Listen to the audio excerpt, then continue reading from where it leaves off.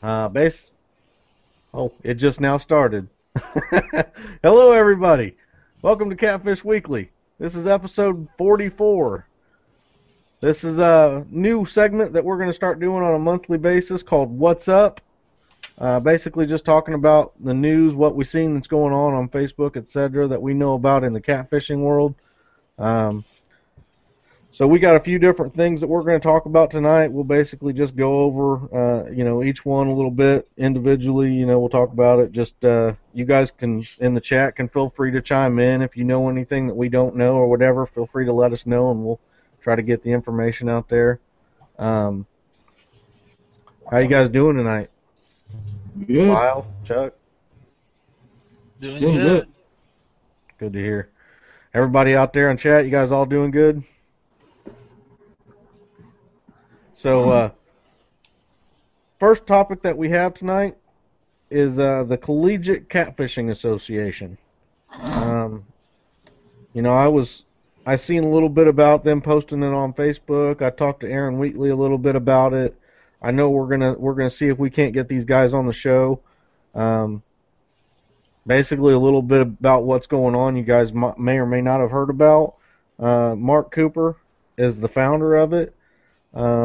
Basically trying to get catfishing to be a collegiate sport, and he's out of the University of Tennessee, and so I believe that's the first one in the country. I think Aaron talked a little bit about how it actually became like an official,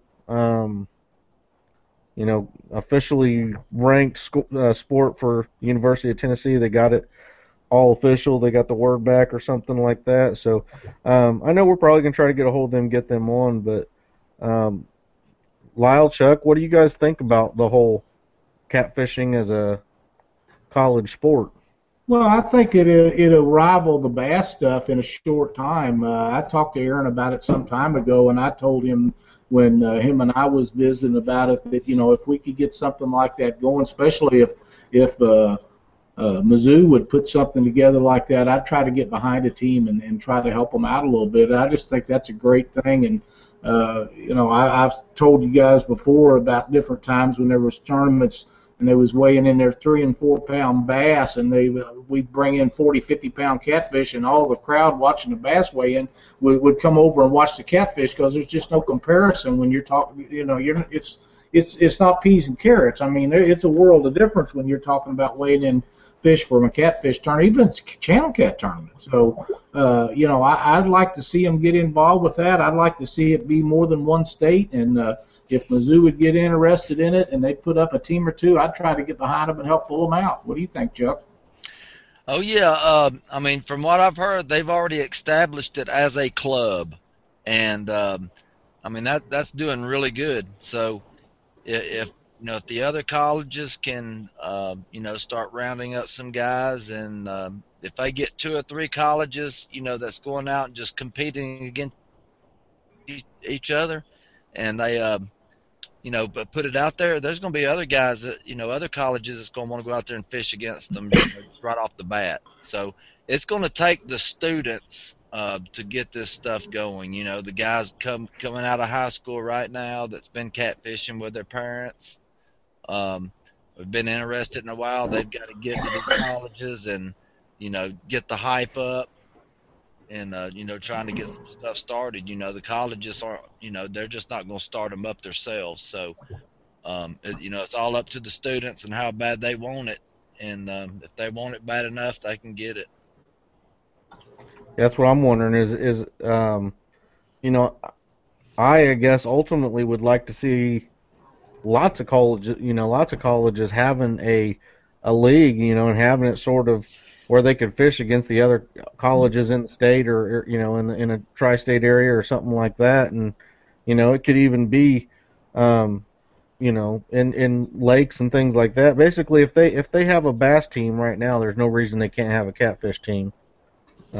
Is the way I look at it. And I'm also thinking that it would be awesome, if it ever does get to the point, and this is just the exposure, with a lot of college sports, things like that, they have even a college news team or whatever that's there or that's filming or or doing something like that, and building that interest in the level, from a younger age, I guess, to the people who might not have even knew that it was out there, is just going to help the sport as well. Well, these guys, a lot of these guys that are doing this, and this is something that I've been working on for a long time, but I've actually been putting some time in on it here recently. A lot of these guys that are involved in things like this are people that their dads have taken them on tournament trips and fished with them in tournaments before. And I've talked to Brent Riddle and Jason Aycock and Ray Stitcher and some of these guys that are actually fishing tournaments with their children now. And these are the people that will excel in a deal like that when they go to college. If this is put in place, these guys will have a head start. They'll know what's going on. They'll know what to look for when they get to these lakes and rivers, and they'll know what kind of baits they need to have and what time of the year they need to have them, and it's just going to be a bonus for anybody involved in it. Not to mention, I mean, again, talking about, I guess some advantages to it would be that, imagine somebody, I know Casey Tutero's young. I'm not sure, he's not that young, but just imagine that if, you're university out of Clarksville or, somewhere along the Ohio River, and you have, a Casey Tutero that's a young kid, high school student or whatever, and you're hearing about him, you go and you offer that kid a college sponsorship, for being in a catfishing club, you're helping them. Number one, you're just helping another kid, graduate from college, paying for college and everything like that, and promoting the sport of catfishing. That's exactly right. We got to get these kids involved. As with it's not just catfishing or bass fishing or fishing in general. It's with any sport. The kids involved in it, they are the future of the sport, and if we don't keep them interested and keep that going, they're the lifeblood of it, just like keeping the ladies involved. If you keep the ladies involved in fishing, it makes it so much easier for you to get to go, simply because it's if they like to do it and you guys are doing it together, it makes it easier for everybody. So if you can take your kids out and keep them to where, man, I can't wait to go to the next tournament. If that college deal takes off like I anticipate that it will, when they get to college, whether they get a scholarship or not, they can put them a team together. They go out compete, and these guys that have a head start on the rest of them, they're going to be hard to handle. Yep. Well, Chuck, did you have anything else on the college catfishing thing, or? Oh yeah, down here we're having high school bass fishing teams. We have some huge high school bass tournaments.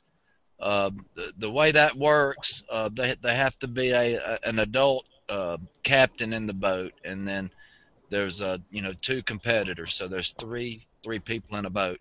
But it has a lot to do with how much participation that the parents want to put into it. The parents pretty much get these teams going. That they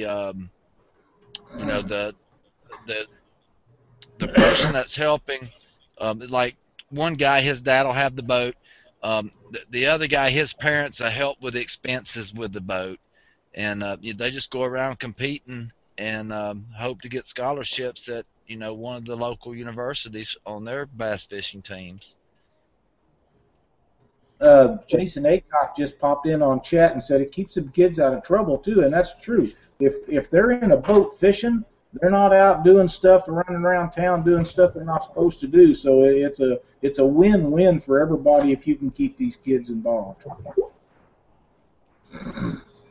Yeah, and like Chuck was saying, another good idea and everything would be to, at the very least, if you have a kid in high school and you maybe have a position at the school, or you know the people there, you're on good terms with them and everything, go and talk to the athletic director or somebody that might be able to tell you if there's, they might be able to gauge the interest in the area to see if there's something worthwhile there to get started, and you get it started on a high school, level. Basically, when they start, like Chuck said, they started at the bass clubs and stuff at the high school level. So anytime they start that there, if there's enough interest in the catfishing, and it can start off in a, like when they were talking about the Collegiate Catfishing Association, I believe there was some other colleges and stuff that they were talking about trying to get involved as well. A lot of them on the big water, on the Ohio River, on the Mississippi, a lot near that. Now, I'm not near any of that, but I do, I'd understand if that's how it has to grow, if it has to start somewhere like that in order to spread, to the smaller lakes and things like that in the northern parts of the states and southern parts of the states that aren't right on the big rivers. But definitely, if anybody has, any ideas or anything, if you think that it's a possibility in a high school level or something like that you could help out, like I said, your son or something, daughter even is in high school and is interested in doing the catfishing, and you think there's a lot of people around you that might be interested, go talk to an athletic director or principal, or see if there's something you can get started. That's a great idea. That's a great idea. If we could, like I say, if Mizzou would be interested in putting something together like that, I'd actually go over there and visit with somebody about that and at least put my 2 cents worth in. I think it's a great idea, and I think that all these colleges that can do it needs to do it. All right, is everybody, we all good on the collegiate catfishing? I think so. All right. Next subject of the night I got is old John Harden here in chat with us. Harden Catfishing. Just recently wrote an article, got it put in the Coastal Angler and the Fishing Angler magazine, fishing magazine. The title of his article was "The Underrated Sport of Trophy Catfish Tournaments." I had a chance to read through a little bit of it. I don't think I read the whole thing. I could have. I just don't recall. I do a lot in a day, believe it or not. But I thought it was pretty good. I think pretty much anybody that's getting any sort of catfish attention, and as long as it's shown in a positive light, I'm all for. I know there's I hope John understands there's going to be people that are going to be jealous that he got his article in a paper. Sometimes that's just what you got to deal with. Don't let any of that ever get you down. What you did was awesome, man. I appreciate it. I'm sure there's a lot of others out there that do too. But what do you guys think about this article? Well, I have read the whole article, and it was very well written, and it went directly to the point of that he was trying to make, and competitive catfishing is the fastest growing fishing sport there is right now. So for John to jump up there and talk about that and get that published was a great deal. He done a really nice job on the article. One thing I would like to mention before I pass this on to Chuck to get his opinion is John fishes some tournaments. But John doesn't fish tournaments like a lot of people do every weekend or 3 or 4 times a week, but he fishes a lot. And he fishes for bass, and he fishes for crappie, and he fishes for catfish, and he supports a lot of people that may help him along, but this is a guy that goes out and fishes a lot of nights through the week, and I wouldn't exactly classify him as a tournament fisherman, although he does fish a lot of tournaments, but he's the kind of guy that everybody says, well, we can't get any support, we can't get these guys to talk to us. Well, John gets people to talk to us because he does the right thing. He promotes companies that he knows produces good products. He's knowledgeable about the products. He can help the guys that are behind him. He helps people that do nothing for him. He's just the kind of guy that's good for catfishing, and everybody should acknowledge that. And everybody can be that way. You don't have to be a tournament fisherman specifically to get acknowledgement. It does, and sometimes it does help, but John is just the kind of guy that if he believes in something, he's going to try to help them out, whether they're doing stuff for him or not, and kudos to him for doing that. Yeah, I think he did really good on this article. He's really down to earth. He don't let other people's sponsors get in his way of him being friends with him. He's really got a good idea of what it's going to take to get the monster trophy catfishing going tournament wise. Also, going out and having fun at it. He loves doing it either way. He goes out by himself. Me and him will chat on the phone. He's out there in the lake, and he shoots pictures, and he just loves it. And he's wholehearted wanted this trophy catfish thing to totally work and it get as far as it can go. Well, now John is another one of them that's been behind some of the regulations. He might not have been on the front line, but he puts his comments in. He does it in a professional way about getting regulations put into effect in Kentucky, and that's a good deal. But one other thing I want to mention, John catches some pretty good fish. He posted some pictures yesterday of a 50 and a 25 or 26 that he put in the boat, and it was not a really warm day, and I understand he was in the boat by himself, and he's knocking out fish like that, and that's a pretty good day for just about anybody that wants to go out when it's freezing cold and you're out there by yourself and you're putting 50-pound fish in the boat. That's just pretty good. So, he's a trooper and he's good for the sport. He's one of the first people I try to find whenever we go to Kentucky to the Monsters or the Ohio, just because he's a great guy and I enjoy visiting with him. Yep, and like you were talking about, I mean, he's not Black Horse Custom Rod Pro Staff, is he? No, sir. And he's a Hypercat. He's actually a Hypercat Pro Staff, I believe. And yet you'll go and you look at his posts, and there you'll see, he'll talk about the Black Horse Custom rods, what nailed that big old fish, pulled it in. He has the Hypercat rods. He believes in the products. He talks about them. He lets you know he's truthful about everything. And just enjoys fishing. It's a lot like myself. I go out and I crappie fish, I walleye fish, I bluegill fish, I creek chub fish. I just love fishing. I absolutely love it, and I mean that's the reason why, each one of us on here are doing this show. It's not because we wanted to be millionaires. I mean that ain't gonna happen. So we do this because we love fishing. And that's, like you said, that's the right kind of people to be around, to have as friends. And there's people from I don't know if you guys are like me or not. There's people on Facebook where, honestly, I don't even read what they have to say because most of the time it's nothing that interests me. It's nothing that's even remotely to do with catfishing, or it's either drama or some other stuff. Hardin is not one of them people. I mean, that's the kind of things that I like to look for. When I go through my Facebook posts, and I know that Facebook has changed, and I'm missing a lot of stuff, and I'm sorry. I know there's lots of things I like a lot of people's posts and like what they're saying and joke around and stuff like that.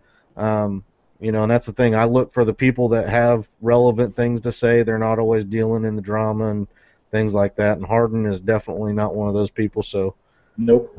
I enjoy reading his posts and what he has to say and all that stuff, and I like I said, I'm pretty sure I read the whole article. It's just, I've had so much going on today that I can't recall everything that I read in it.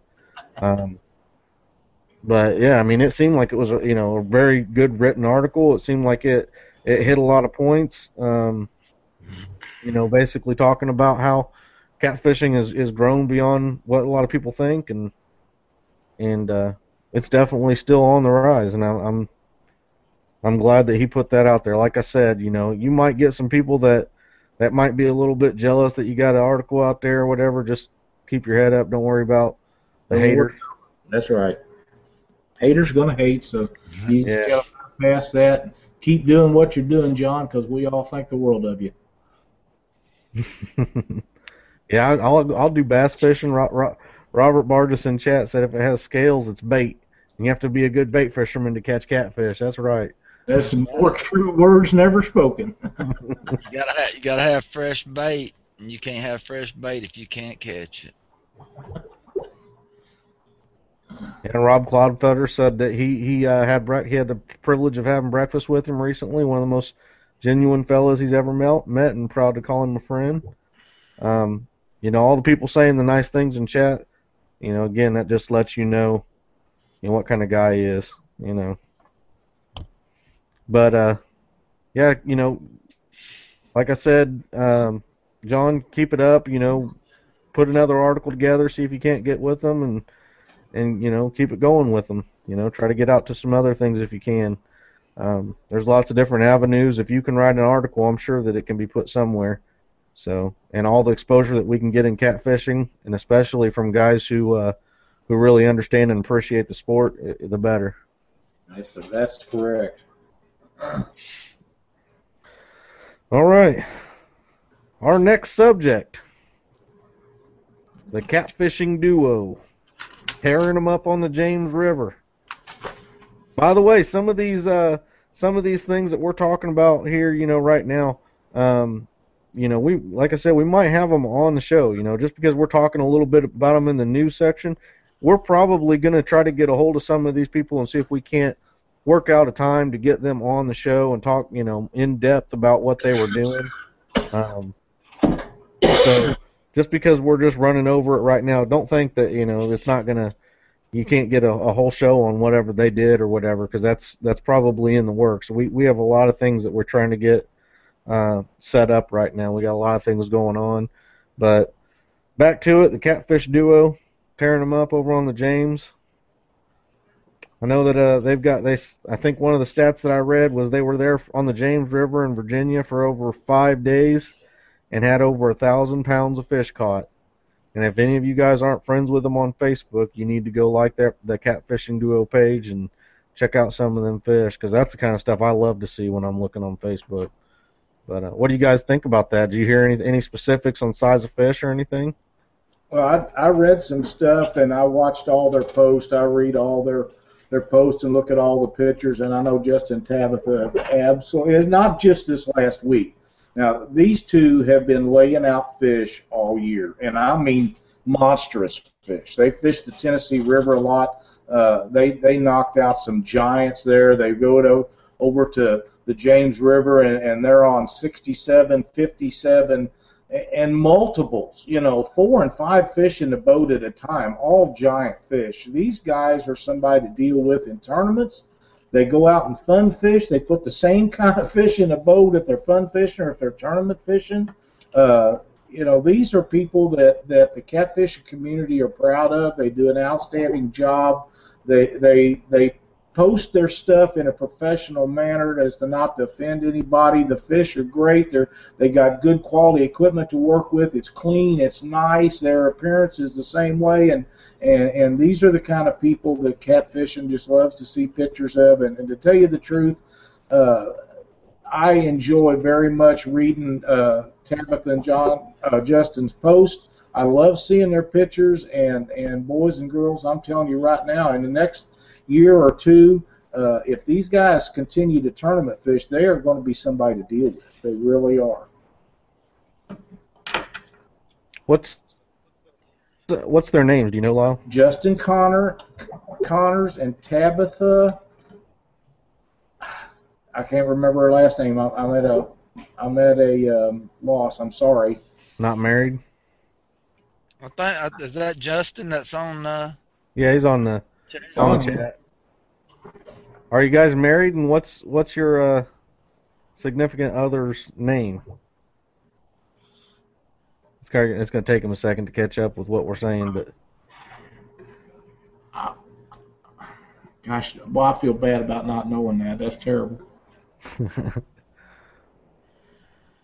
But I mean, them guys are laying them out. I mean, they're just one right after the other down there on that James River. They put some monstrous fish in the boat. Linville, Tabitha Linville. I thought that was right, but I wasn't sure enough to say it. Thanks, Rob. But I mean, like I say, I tell you, I was so interested in these two back in the summer that when Tabitha was at home taking pictures of her canning, her cooking stuff, I was reading her post and watching her canning pictures, because you just never know when they're going to pop up in the middle of fixing that salsa and stuff and have a 70-pound fish in her hands, you know. So I just can't say enough about what they've done this year and even before that. But they have been on fire, and I know, Chuck, you probably got some input on that, but these guys are just awesome. Oh yeah, they do really well wherever they go. You know, when they were fishing tournaments during the year, they were always in the money. I even seen one time where Justin had to work, and I believe Justin's father went with Tabitha, so they could stay in the points or something, and I remember that. they still placed in the, you know, top 3 or something. I can't remember what it was, but they did really well, and you know, kept the points going. So they're really committed to what they're doing, and you know, they're just somebody that you're gonna have to contend with week after week if you go out in the East and compete with them on the weekends. Yeah, I'm not really sure where they're at, but you know, they fish a lot of Virginia water, I believe. But I know they was fishing the Tennessee River here a while back, and they really got it on down there too. And you know, I know that they have some sponsor deals with Rob, and they proudly support Whiskerware Apparel. And maybe Justin can let us know here, but I believe they're sponsored by a guide service down in Tennessee too. If I'm not. Yeah, they look like Whiskerware Apparel models in some of them pictures. The way they got all them fish lined out and got the get your catfish on down the sleeve, and They got it going on. I mean, these guys really do have it going on, and you know, anybody that would pick up a team like that, they'd be very proud to have them on their staff. And like I say, they just I really felt bad when I found out that Justin and them was down at Monsters of the Ohio, and I tried to make an effort to get in touch with everybody that I wanted to talk with or wanted to talk with me, and somehow we missed each other down there, and I'm kind of sad about that, because I know there are people that I should be involved with or talk to or know or deal with or something, but you know, next time I'll make a more legitimate effort. We got tied up too much with so many people, and I just somehow missed them, and I felt bad about that.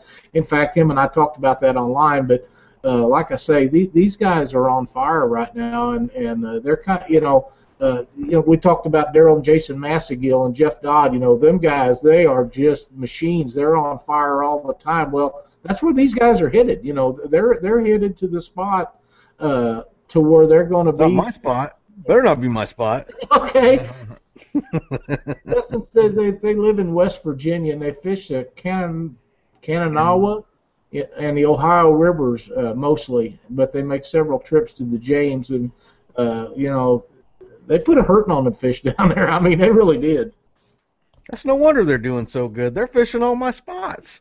Yeah. Yeah, I see a West Virginia record being broken pretty soon. I do too. That's I do too. Scott Manning, Tennessee River Monsters, is the guy I was trying to think of, and I couldn't think of his name. But and I'd talked to him before about Justin and Tabitha and online, and you know, he told me that not only do they do an outstanding job, that they're really good people, and I'm quite sure that he told me correctly from everything I see that these guys do. They're just the kind of people that we all want to be involved with. Okay. Got anything else on them guys?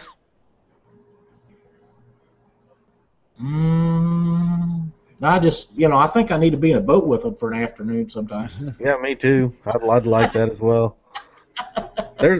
Yeah, there's so many people. I feel like I really anybody at all. You know, I mean, if I'm around or whatever, you know, you're gonna be in the area and you want somebody to go fish with, let me know because I love fishing with people. Because I've always felt like it doesn't matter who you fish with, there's a possibility you can pick something up from them, and if not that way, they'll pick something up from you. Um, so it's and plus, you know, you're fishing. What could be wrong with fishing? You know, just to get off of that, just for a second, and I know we got some other stuff to talk about, but we talk about going fishing with other people a lot on the show, and there are several people that I feel bad because I have really haven't had the opportunity to fish with. One of them being Brent Riddle. I know Brent is just, I really think the world of Brent, and uh, Russ DeVore. Of all the things, I don't guess I've ever been in a boat with Russ, and one of my favorite guys to be in the boat with. I always happen to be lucky enough to be in the boat with Ricky Bracken and Harold Dodd, and Harold is such a great guy for the sport, and he hadn't been doing much in the last couple of years, but that was one of the best times in the world. I'd love to fish with Justin and Tabitha, but I got to tell you, if I could get a day and find a big old pontoon that somebody would let us borrow for a little while, I think having Jason, Daryl Massengill, and Jeff Dodd on the boat, just to be set back there with them guys, I just think that'd be so much fun. I don't know how you could beat it with a stick. Yeah, and you know, when I talk about guys putting pictures on Facebook and then backing it up, what I mean by backing it up, you know, that they're flaunting their pictures. And if people send them a message and stuff and ask questions, that's what's going to make the sport grow. You know, take time, and these guys that, you know, most of the time guys message me, I don't know them, you know, and, you know, they're asking questions, you know, did you catch this fish? What was you using? What foot of water? You know, what kind of rod do you recommend me? And, you know, the next thing you know, you see these guys out catching fish. You know, you help them out, and, you know, pretty soon you start seeing them, you know, start posting some pretty decent fish, and then all of a sudden they're on up there and they're getting their personal best. And, you know, it really helps out, you know, when these guys message you and you spend a little bit of time answering their questions. You really, you know, and that's 100% true. You know, we all had started someplace, and guys like Jason Mathena and Harold Dodd and Ricky Brian Casey and Jason Jackson, guys like that, you know, kind of, I've seen these guys do stuff, visited with them on the phone and things, and they've all give me pointers, and if I was doing something that they thought was wrong, or I'd ask them a question, and I know I was getting honest, valuable information from these people, you know, and in return, if they'd ask me something, or if someone else had asked me something, I try to do them the same way, and I think that's a lot of the difference in the sport of catfishing and some of the other fishing sports. yeah. I mean, nobody's going to give up. You know, they may have a little secret or two that they want to keep under their belt, but, you know, usually most of the time everybody's going to tell, you know, everything that they know, you know, to help these other guys out. And Yep, that really helps a whole lot. it And, really does. you know, I spend so much time. I get in trouble a lot by Leanne by, you going to spend time with me, or you going to sit there and message these people? And I'll be talking to 2 or 3 people at a time sometimes on messaging, you know, about catfishing and, you know, how to do this and how to do that, what I do, what they do. And, you know, I really like doing that. Honestly, I'm pretty bad about not looking at my phone when I'm in a tournament. If I'm just fun fishing or before a tournament or after a tournament, I'll be on my phone. Or you know, just come up and talking to me. I give you all the most honest information I can. And sometimes, you know, I mean, I'm to the point honest where I'll tell you where I'm going, and I don't feed you a line of crap. I don't tell you I'm going to go, you know, left and then immediately shoot right to try to get to my spot first. You know, I feel like I've learned a lot each year that I've been doing this, and I think that for a lot of newbie fishermen and stuff, you can tell them anything in the world, and it still needs to be them out there doing it and figuring it out. There's things that you just, if you have people helping you to do, everything with, it doesn't help you actually learn what's going on with the fish, what you need to be looking for. A lot of times, that's what I feel is going to make you a better fisherman, is actually being out there. Things like Casey Tudorow has said on the show is one of the things that I've learned, and I've been telling people, and believe it or not, it really is a very important part of it, I think, and that thing is just being using fresh bait. The first year that I fished a lot of tournaments, I used a lot of frozen bait, and I didn't do very well. Going on beyond that, I learned I used more fresh bait. I did better. I started thinking about, what I needed to do because of the temperature change, the water levels, the water clarity. There's lots of different things where you just gotta be out there and be able to think and adapt on the fly in order to succeed. And I do think having knowledge of the water is a helpful thing too. The guys that fish a stretch of water, they live near it and they go and they fish it all the time. They have an advantage. They have a genuine advantage of that area in fishing. But like I tell a lot of people all the time too, it honestly, if you have your bait in the water, you have a chance to win that tournament. You know what I mean? I mean, if you're out there fishing, you have that chance. Fish are always going to be in one hole all the time. They're moving. They're constantly, searching for food or switching out from holes. And, there's things that can happen that can put you on the fish. And, there's an element of luck, but there's a lot of skill involved as well. Well, and that movement is especially true with blue cats. Yeah. But before we continue on, about midpoint of the show, I want to go ahead and do the angler spotlight. I haven't done that in a little while. These are the people that have been posting on Catfish Weekly's Facebook page. Just want to tell them thanks, get them a little recognition out. So, Bill Ray, Ricky Otwell, Patrick Wade, Todd West, and Paul Harriman. Thank you to you guys for posting on the website, on the Facebook page. Keep doing it. We really appreciate the posts over there. So, like we said before, right now is hunting time. If you guys want to post pictures of deer you got that you're proud of, go ahead. Don't feel like it's only for catfish or anything like that. I mean, that's primarily what we do. But the content's the content. We understand that deer hunting's also a great sport, that as long as you're ethical with it and everything, you're harvesting deer for the meat, and you're giving, you're eating the meat or using it to feed the hungry or anything like that, and respecting the game. That's all we're asking of you. Oh yeah, man! Did you see that pig that Bill Ray posted today? That's a giant. Oh yeah, that's a sweet fish. I do know that I can't remember what the guy's name was, but I found it interesting that if you remember me talking about my partner Daniel Lux catching the 69.3 pound blue cat in our last points tournament, the ICA, which broke the ICA's all-time big fish record. Not 2 weeks later, in the same pool that we caught it in, we caught it in the McAlpine pool, and we locked down into the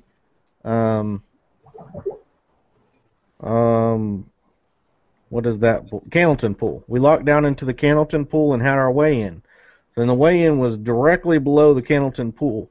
But 2 weeks later, a guy posted on Facebook back from the McAlpine pool a 69.2 pound blue, which very possibly could have been the exact same blue that we had caught and released in the pool below, which could mean that, just for, thinking about it, kind of research, that fish was caught up in that McAlpine pool, went and locked back through that lock because he wanted to get back up to a specific area that he was going, or just because he was migrating that way. I don't really know.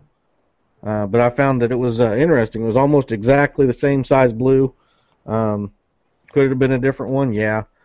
Honestly, is it a shot that it's the same blue? Yeah, because it's the Ohio River, and there's not a lot of them big fish around with all the nets and everything that's in that river. So could be the same exact fish. Interesting. Also, the um, the giveaway for this month that we have going on, and last month, the Gone Fishing Adventures guided trip with Gary Turner. There was a couple new people that signed up. I'm going to go ahead and list off the names. If you're not on this list of names, that means you're not entered into this contest. So right now the list that I have is Leon Higdon, Mike Kafer, Heath Malone, Seth McAllister, Dennis Mayo, John Harden, Janet Fox, Teresa and Dave, Kevin Owens, Chad Wall, Steve Einbody, Vince Nadowski, Nick Goodall, Major Brown, Jason Malone, Ricky Allen, Larry King Jr., Cheryl Lynn Butler, Matthew Ryan Evans, Bill Wright, Joshua DeBoard, Jason Fish, Chris Workman, Michael Johnson, Bobber Stop LLC, Chris Parker, Kimberly Vance, Ron Streeter, Ray Stitcher, Shannon Strokirch. Those are the people that we have right now that have went over to the Gone Fishing Adventures Facebook page, liked the page, went down to the picture that is the Catfish Weekly and Gary Turner holding the big blue, like the picture, post a comment on the picture, and mention Catfish Weekly in the comment.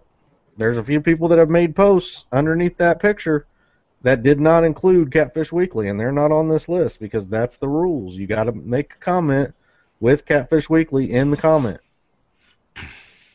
Also, please, only enter the contest if you're serious about actually going down and taking the trip with him and not taking it away from someone who wouldn't, that would love to do it if you're not going to be able to.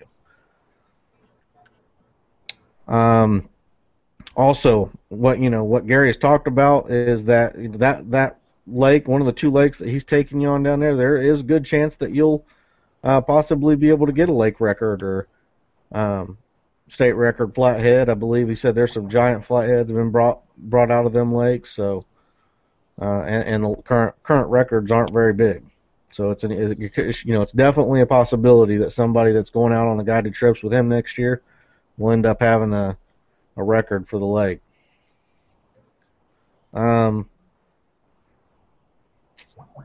Also, the other thing that I got is if you guys have been to there's a Catfish Weekly group and a page. You may have seen me post on the page the GoFundMe for Jason Malone's daughter, Brooke, who, if you remember a while back, we talked about how she had a few strokes and she ended up in the hospital for a while. She's back at home. She's doing a lot better. She's in physical therapy. The GoFundMe thing is for the Bioness system. It's something that the insurance isn't willing to cover. They consider it experimental. It's a $7,000 machine. Not a lot of people have the $7,000 just laying around. So Anna Schoon set up this GoFundMe for them to help them get that set up and get that for her. So if you guys could, if you got $10, $20, whatever you can do to go over there and help Brooke get that machine that's going to help her get the mobility back in her left side, I'm sure they would appreciate it, more than words could say. Well, this is a catfishing family that's had something dramatic happen to them, and this is the nicest little girl that you ever want to meet or see a picture out of. She deer hunts, she catfishes with her dad and uncle, and this is a tragic thing that's happened to her, and anybody that has the ability to help out, I know that they would greatly appreciate it. Yep, I believe the last I seen, they had a little bit of, right around $1,500, $1,300, somewhere in that, raised up so far. So, they're on their way. Like I said, just if you can do anything at all, I know they'd appreciate it. Jason Malone, he's a good friend of mine, like Lyle said. Jason and Heath both catfish. He takes Brooke out, goes out and catfishes as well with him. And you know, if it was your daughter, you would want the best for her as well, and that's what they're trying to do, is make sure that she gets everything she can back that she lost. So.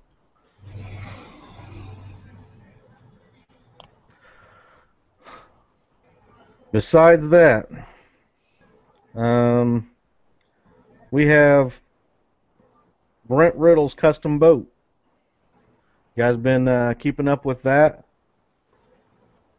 That thing looks awesome. You know, I talked to Brent on the phone a little last night, and I didn't say this to him, but I've mentioned it before. When that bad boy gets done, I got to have a ride in it. I just have to. I'm not sure that we would have to go fishing, but he's going to have to take me a ride in it. That's just all there is to it. You know, I looking forward. I look for that boat to be done, completed in the next couple of weeks, and I've seen boats that them guys have built before. Andrew Little's got one. It's an amazing friggin' boat, and I know that Brent's is going to be as good or better, and he's got the graphic thing going on with it now, trying to get all that figured out, and I really think this thing is just going to be an awesome boat to take a ride in. Yeah, better bring your sunglasses because it's going to be shiny. Yeah, it probably will be. Today it wouldn't have mattered up here, however. Yeah, it's very interesting to see that, you know, what he's decided to do with it. Basically, you know, he's been showing off here lately. Last thing he's been showing off is the wraps for it, some of the options that he's thinking about. You know, and it's cool that he's putting it out there for, you know, all the other people to sort of help out, even if it's in a little part like the wrap. You know, he's asking for people's opinions and what they think on it. You know, and that's a boat that he's, I'm sure, spending quite a bit of money to get built exactly the way he wants it. So to even think about what random people would want to do with any part of it, you know, it's a nice gesture. Yeah, well, it is, and you know, a lot of these people that are commenting on that, they've never met Brent or anything else, but you know, you get to know people online, Facebook or on some of the forums, and you know, when I met Chuck down at the Monsters, I knew exactly how Chuck was going to be. I knew he's going to be just like he was, and you was the same way when I met you last year. I knew exactly how you was going to be, and I really think that that's how that Brent takes to heart of what some of the people think, and not so much as some of the others. And but Brent's got a really good idea. He's been doing this a long time, and he knows what he wants, and he takes all the suggestions into consideration. But in the end, he's going to make it just to be exactly what he thinks a catfish boat should be. Oh yeah, and when he's totally through with this, I believe he will not have any problem breaking it down for anybody who wants to venture into a custom boat. You know, let you know what this costs, what that costs. You know, he's just that type of guy. You know, Yep. So I don't believe he wants to do any of that until it's totally finished. Because as of right now, he still don't know how much money he's going to have in it. And from what I've heard, after he gets it floating, there's still other things he wants to do to it, but he's not in no hurry to do them. But Right.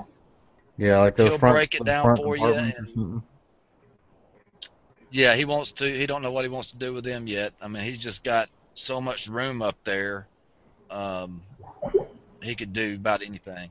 But yeah, he'll be able to break it down for you, let you know, give you some ideas, and I'm sure he researched, you know, other hulls and stuff like that. So, you know, I've asked questions on Facebook before, and he'll send me a message and say, "Call me."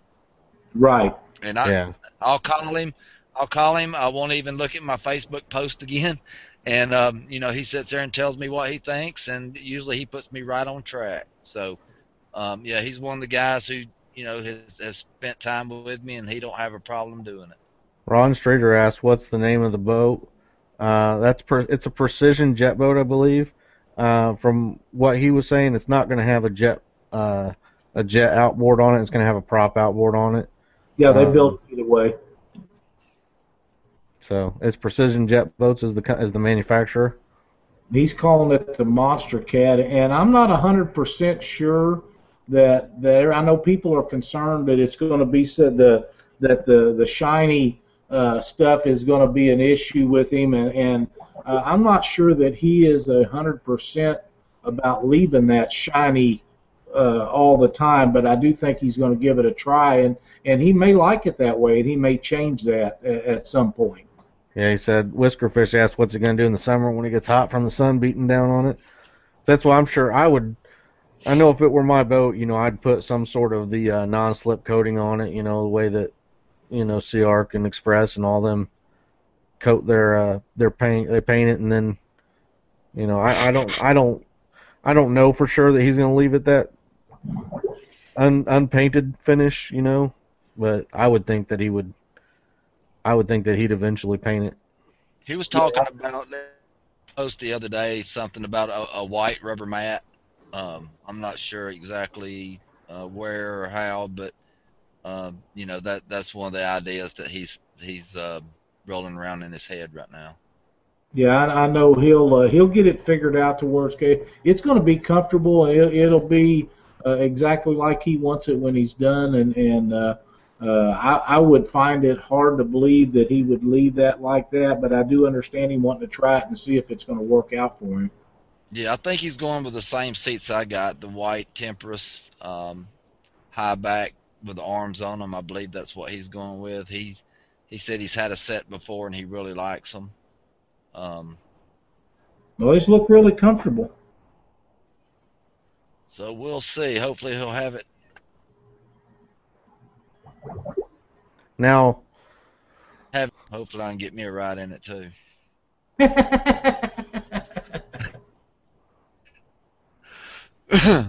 Well, come on, Chris, you got to want to ride in it too. What's that? Oh, I'd love to ride in it. Heck yeah. Yeah, I think he took 300 horse Evinrude's what he's thinking about putting on there. That's fine. Yeah, 300 horse. Yeah. That ought to be a simple. It's going to lay back. Yep. Stand that boat straight up. Boats are kind of heavy. Yeah. Now if he can figure out how to catch catfish doing 80, he'll be doing all right. He probably can catch 80. All right. Well, I don't have any other topics. So one of the things that I could tell you about is one of the things that I was looking at here recently. I started thinking about like the times that it starts to get colder on the water, even when it's not really colder on the water for whatever reason. In my boat, when I get going 35, 40 mile an hour, I wear glasses, but my eyes tear up real bad from the wind. And I've been trying to think of things that are going to help me combat that for next year. And what I came across was a mask called Save Face. Yep. I started looking at these. I'm going to do a screen share so you guys can see what it is exactly I'm looking at. Did you get one? I have not got one yet. Here we go. I'm trying to find a plain one so I can design my own. I don't like the skeletons and all that stuff. I just want to find one. Yeah, just this black one right here, the Just Ill series, I guess, is $59.99, so it's cheaper. It looks like you can get it in black, white, the Stormtrooper, or the off-white. So Total Eclipse, Stormtrooper, and Whiteout. Yeah, I want to get a white one and put. And what's nice is on the lenses, there's some options here, so you can get a mirror smoked lens. You can get the yellow lens, the light smoke, thermal clear. Thermal clear, something like that might be nice for breathing and stuff, and breathing inside of a mask. That might help with something like that. Yeah, they're supposed to be anti-fog too, so that's the trouble I've had in the past is trying different things and they end up fogging up and you can't see. And the reason I looked at these over the solar bat, things like that, is that looking on these pictures, it looks like I could wear my glasses and not have a problem. Underneath there, I did look at the solar bat. The solar bat, they show a picture of the guy with glasses on with the mask with the lens off, and then if you look closely, when he has the lens on, the glasses are not on him. So to me, it looked a little as if they're trying to, basically trick you into buying it, making you think it's gonna work for glasses, but yet the guy that when he actually puts the lens on, he does not have his glasses on underneath there. I tend to agree with Jason Malone. I think you need a Bell helmet after dark. A what? A Bell helmet. A Bell helmet? That's who used to make all the motorcycle helmets years ago. Yeah, they're just a little heavy, and they're hard to put away. They just take up so much room, but they're really nice to have when it's below 30, and when you're at night time, it keeps your head really warm having a motorcycle helmet on.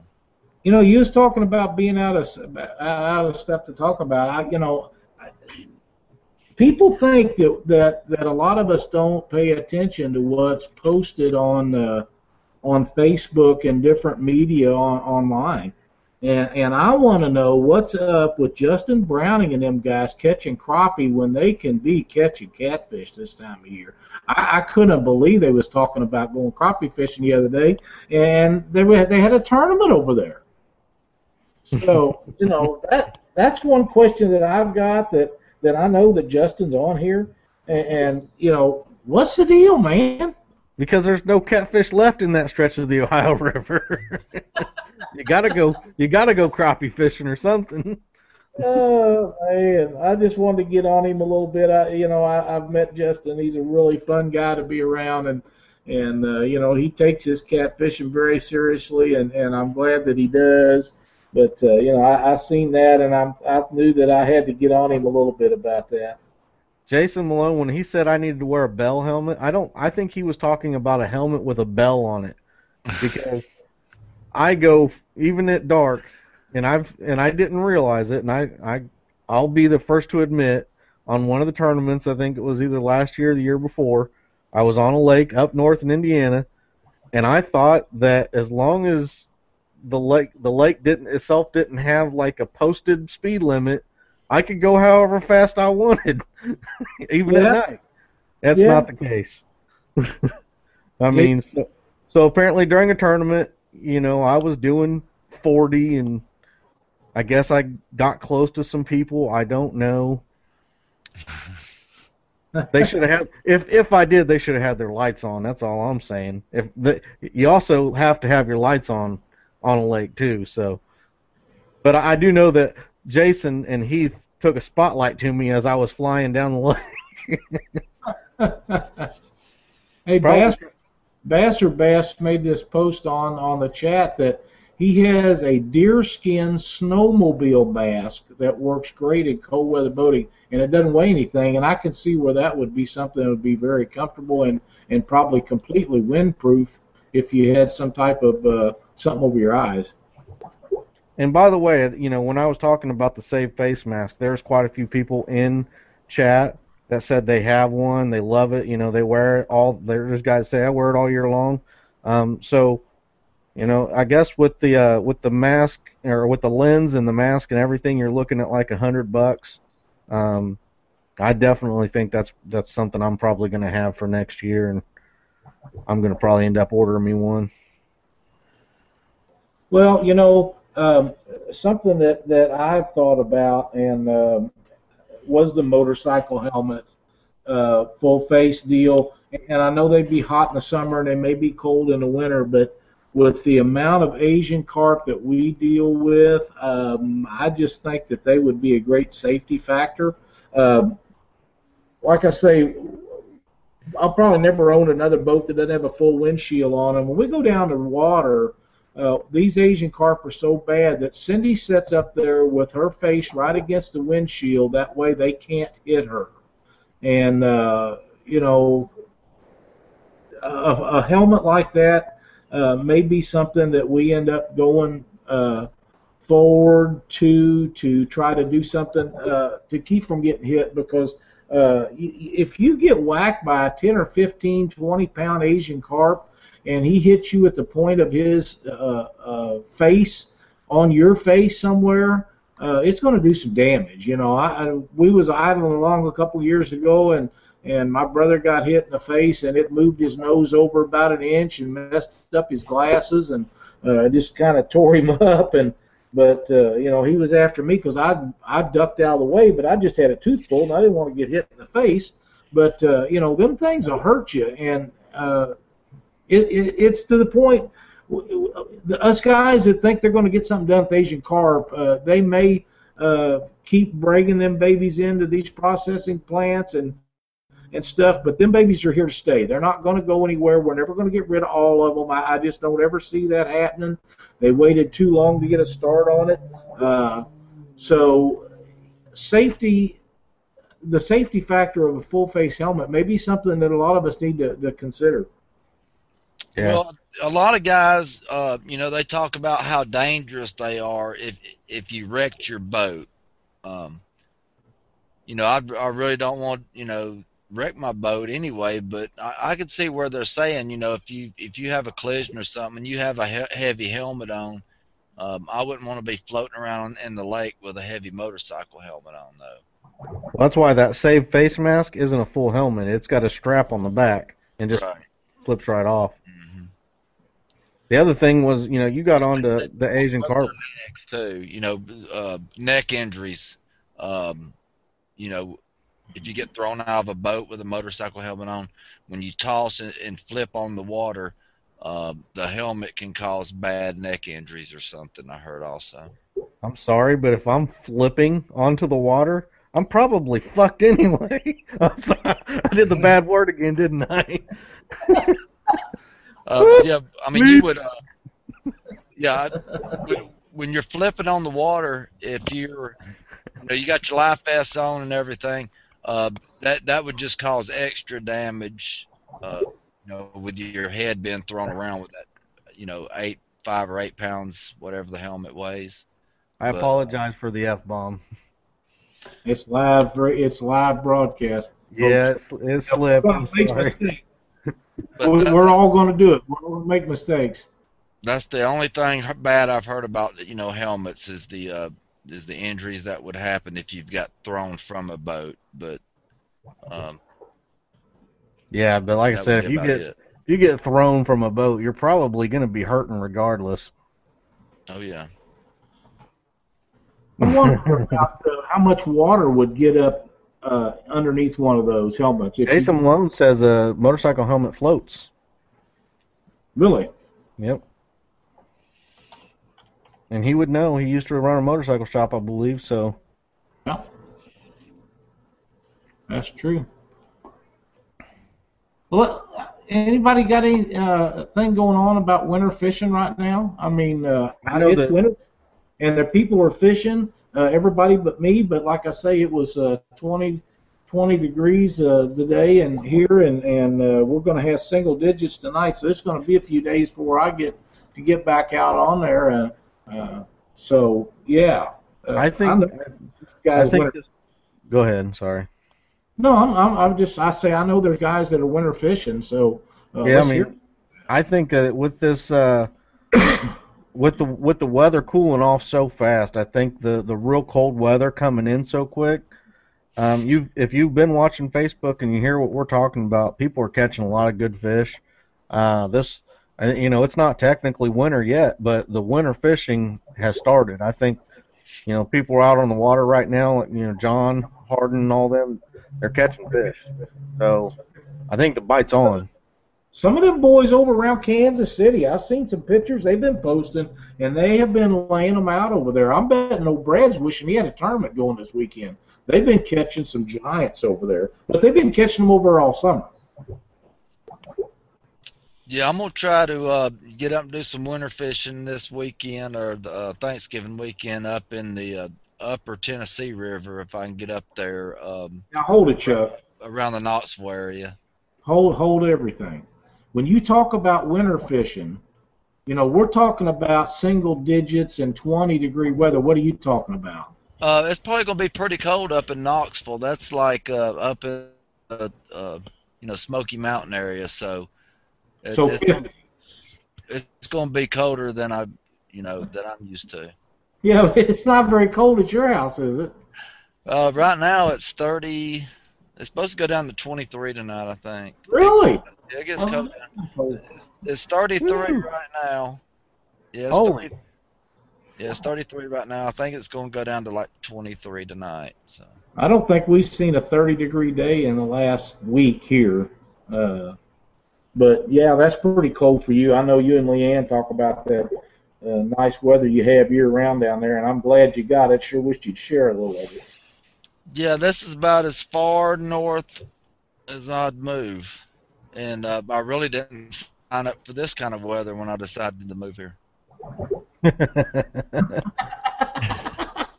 I was sitting in Walmart today, and the guy, we were talking about how cold it was, and he's like, "Yeah, it's Indiana for you, take it or leave it." And I'm like, "I can't wait to leave it."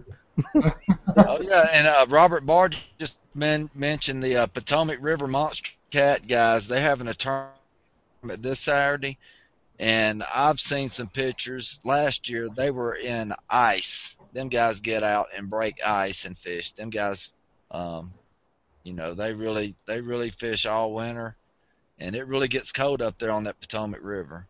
Yeah, and they catch some dandy fish up there. Oh yeah. Jason Malone said the high up there in northern Indiana today was 9 degrees. The high.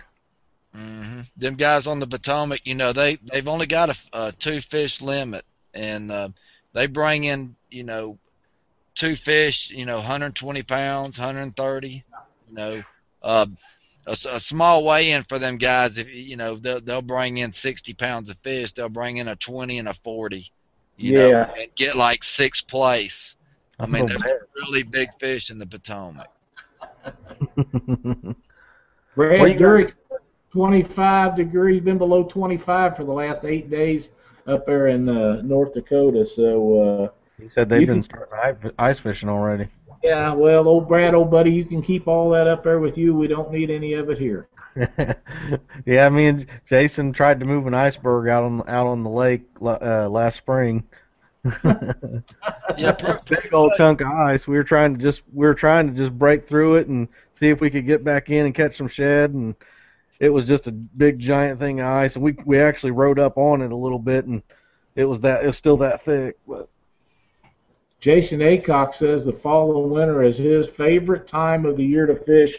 And if the weather's not brutal, I'd agree with that, because the fish seem to feed very aggressively. And this time of the year, if it wasn't quite as cold as it is and a wind blowing like the Wicked Witch of the West, we'd be out there, because this is a great time of the year to catch fish feeding up for winter. Yeah, there's going to be a tournament January 3rd on Wheeler. And that's going to be, a good time for everybody to get down and fish if they're planning a vacation or need to come down and fish. There'll be a tournament going on at the same time. But I think, around the end of December, the 1st of January is usually a really good time, one of my favorite times to fish. hey, Vince, is this the tournament that you're talking about? You need a partner to go to? Is it this one that Chuck is talking about? Bobby Vargas says 80 pounds on a 2-fish limit won't even put you in the money most of the times on the Potomac River. Now, boys, that's some big fishing in there. Yeah, they'll bring in 2 fish and have like 130 pounds. They got it going on. Oh yeah, I've seen some big weigh-ins.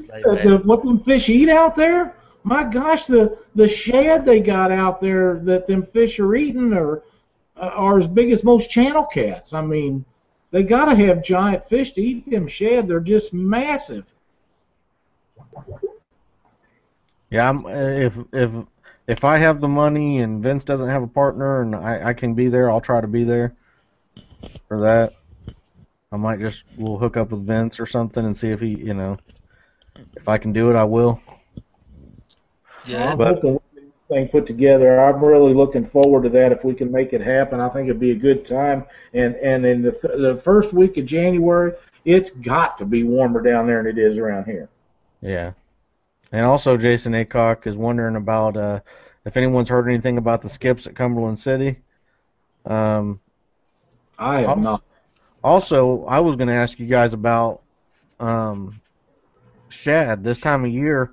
Uh, where do is it a good time to go and find the big shad that are schooled up and before they, die off on the too cold water or anything like that? And You can find a warm water discharge. A lot of times right now, you can get a lot of quality shad.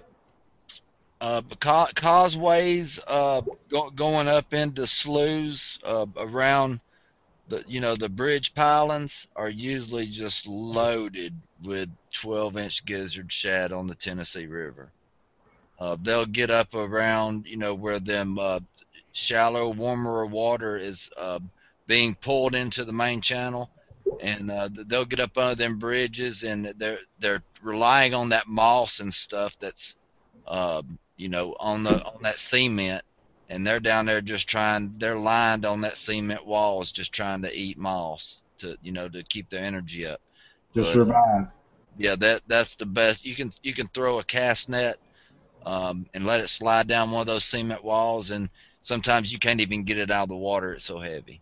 Just well, one Guys, even though I was just talking a little bit ago about having fresh bait, it's always good to have frozen bait to take with you on a tournament, just in case. yeah. Now, you guys that are watching the show and not watching it live, our live chat, Bobby Vargas has just posted that on the Potomac River they're getting 2 to 4 pound gizzard shad for Yep. bait. Now, in my area, a big shad is 8, 10, 12 inches. That's a huge shad. I Yeah, can only imagine a 4 pound gizzard shad. I mean, that's a giant.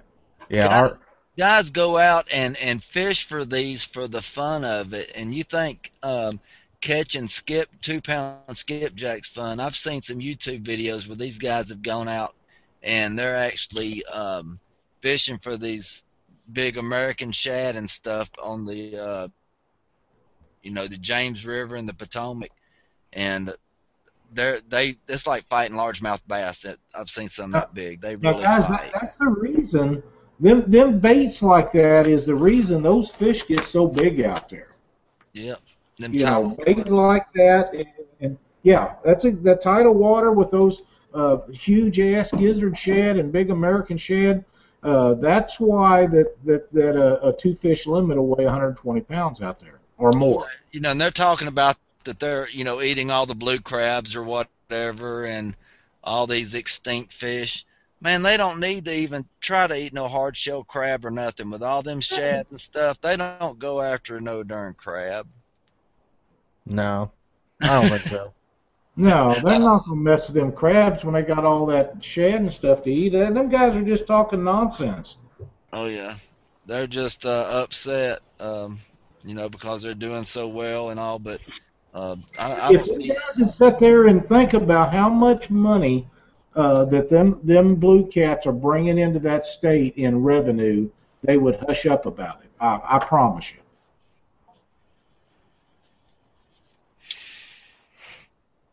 All right, well, probably we're looking at an hour and 15-minute show right now, so I think it's no better time than go ahead and start getting this closed out. Chuck, you want to go ahead and do your closing? Yeah, I really don't have that much to say, but now's the time if you're going to try to do some tournament fishing next year. Get with these guys that you've been trying to impress all year. Order you some jerseys. Ask them if you can throw their name on it. It makes you look good at the tournaments. even if they don't give you a discount, get out and support these guys that are, putting stuff into this catfishing, and it'll come back on you in a good way.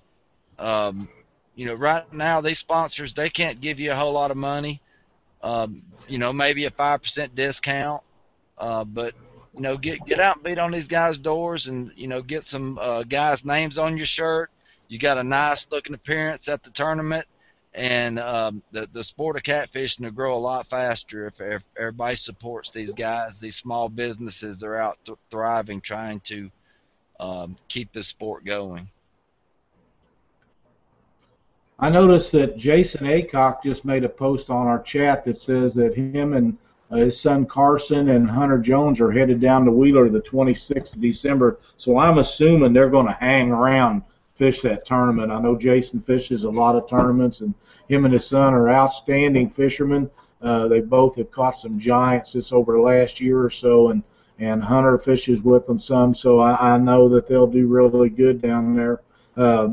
One thing that I don't have a lot of stuff. We don't have any tournament information other than the tournament coming up on Wheeler that I wanted to visit about.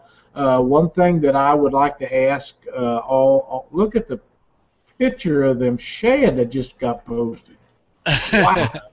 I've got this up on here. This is the Robert Barges that he's talking about, them 2 to 4 pound shad. He said that cooler's 30 inches long, so you're looking at a huge 22-inch shad. 22-inch shad. That's giant. That's just my guess, in that area there. Wow. 24-inch shad, I don't even know. What I wanted to mention to everybody is I know that you guys, we're trying desperately to get a handle on how many viewers we got and different things. And if you guys watch us on YouTube, hit the like button, leave us a comment, like us on Facebook. That's the only way that we're able to get any kind of an idea at all of what kind of impact the show's making. We all feel like it's doing very well, and we're really having a good time with it. So any help that you can give us is so we know what we need to do, how we can make it better, how many viewers we got. All that would be very much appreciated, and try to do that. And we had a really great crowd online tonight. And by the way, the Monsters on the Ohio interviews are all posted. You guys can get on and watch those. And I do have, the one had some audio problems on the interview with Jody Bevins, and I just received it back today repaired, so we'll try to get it downloaded and get back up so you get a better idea of what Jody had to say in his interview. I know it was hard to understand, so we'll get that fixed and get it up for you. But thanks everybody for being on the show, and we're looking forward to big things. And don't forget now, the first of the month we're going to be coming up with this deal we've been telling you about, and I think you all going to like it. Yep. Basically, what Lyle was saying is that we have viewers that are watching live on YouTube. We have them that are watching it on Google Hangouts. We have them that are watching it straight from our website. So really, the statistics that we're getting aren't very accurate. And when we go to look to promote the show with different sponsors and things, they want to know exactly how many people are watching the shows, and we really can't give them an accurate number because of the way that everything's working right now, and there's not really a way for us to do it any different. So the best we can do is give them a general idea of what we think that it's at. But like you said, if you can go over to YouTube, if you're watching it from Hangouts or you're watching it from the website, go over to YouTube, look up Catfish Weekly, subscribe to it. Us even being able to tell them how many subscribers we have on our YouTube channel helps us, and the more we have, the better. So subscribe to us on YouTube. Leave us a comment on Facebook.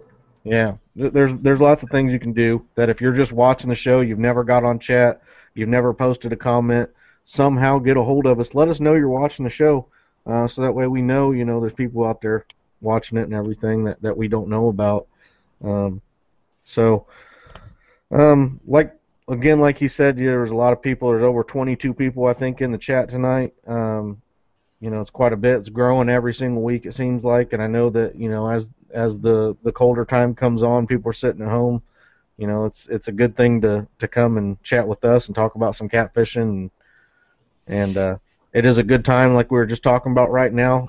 Even though it's cold, if you can get out there and brave the cold and it's safe and everything, there's some good fish to be caught right now. Don't just automatically dismiss it because it's wintertime that you're not going to catch any fish. It can be the best time to catch a big old blue catfish. Oh, We did pick up a couple new super fans. Chad Wall became a super fan. Denise and Brian, I believe they're sending me their money for super fan. We also got a new sponsor of Vince Nadowski. He's going to be putting up a couple ads on the website. You should be looking for those in the next week or two. But he's paid for those. So those are going to be coming up on there. And then of course the new one, that's Aaron Wheatley with Monsters on the Ohio, is there. He started taking reservations for or registrations for the 2015 Monsters on the Ohio tournament. I have went ahead and I talked with the guy that I fished with this year, Alex Nagy, and we're going to be fishing again together next year, and we should be on the list here soon. I can't wait to fish with him again. Hopefully this time we'll do a little better. I don't want to bring him out again and skunk with him again, so I think I promised him we ain't going to skunk this next year. So. Well, Alex is a really good guy. You've hit a home run with fishing tournaments with Alex. Yeah, I think so. He does seem like a really good guy. I believe, like I said, you guys know how much the advertisement is. If you think that you want to have an advertisement up on the site, just get a hold of us. Let us know. We'll get you set up with an advertisement on the site. I believe that's all I have. I do know that I talked with my contact with Johnson Outdoors, and I do have the good news that I will be retained on for the next year with Humminbird, Johnson Outdoors, and Minn Kota, all them guys. So thank you to them for keeping me on for next year. I know we'll probably have another episode on sponsorships again here soon, but just so you guys know, it's not a bad time to start contacting these guys too and letting them know for the 2015 year, because every company's going to be a little different on when they start for their setting up their pro staffs and things, but it could be the time to at least get in there and find out with them if you're interested in being a pro staff with them. But thanks for everybody on the show.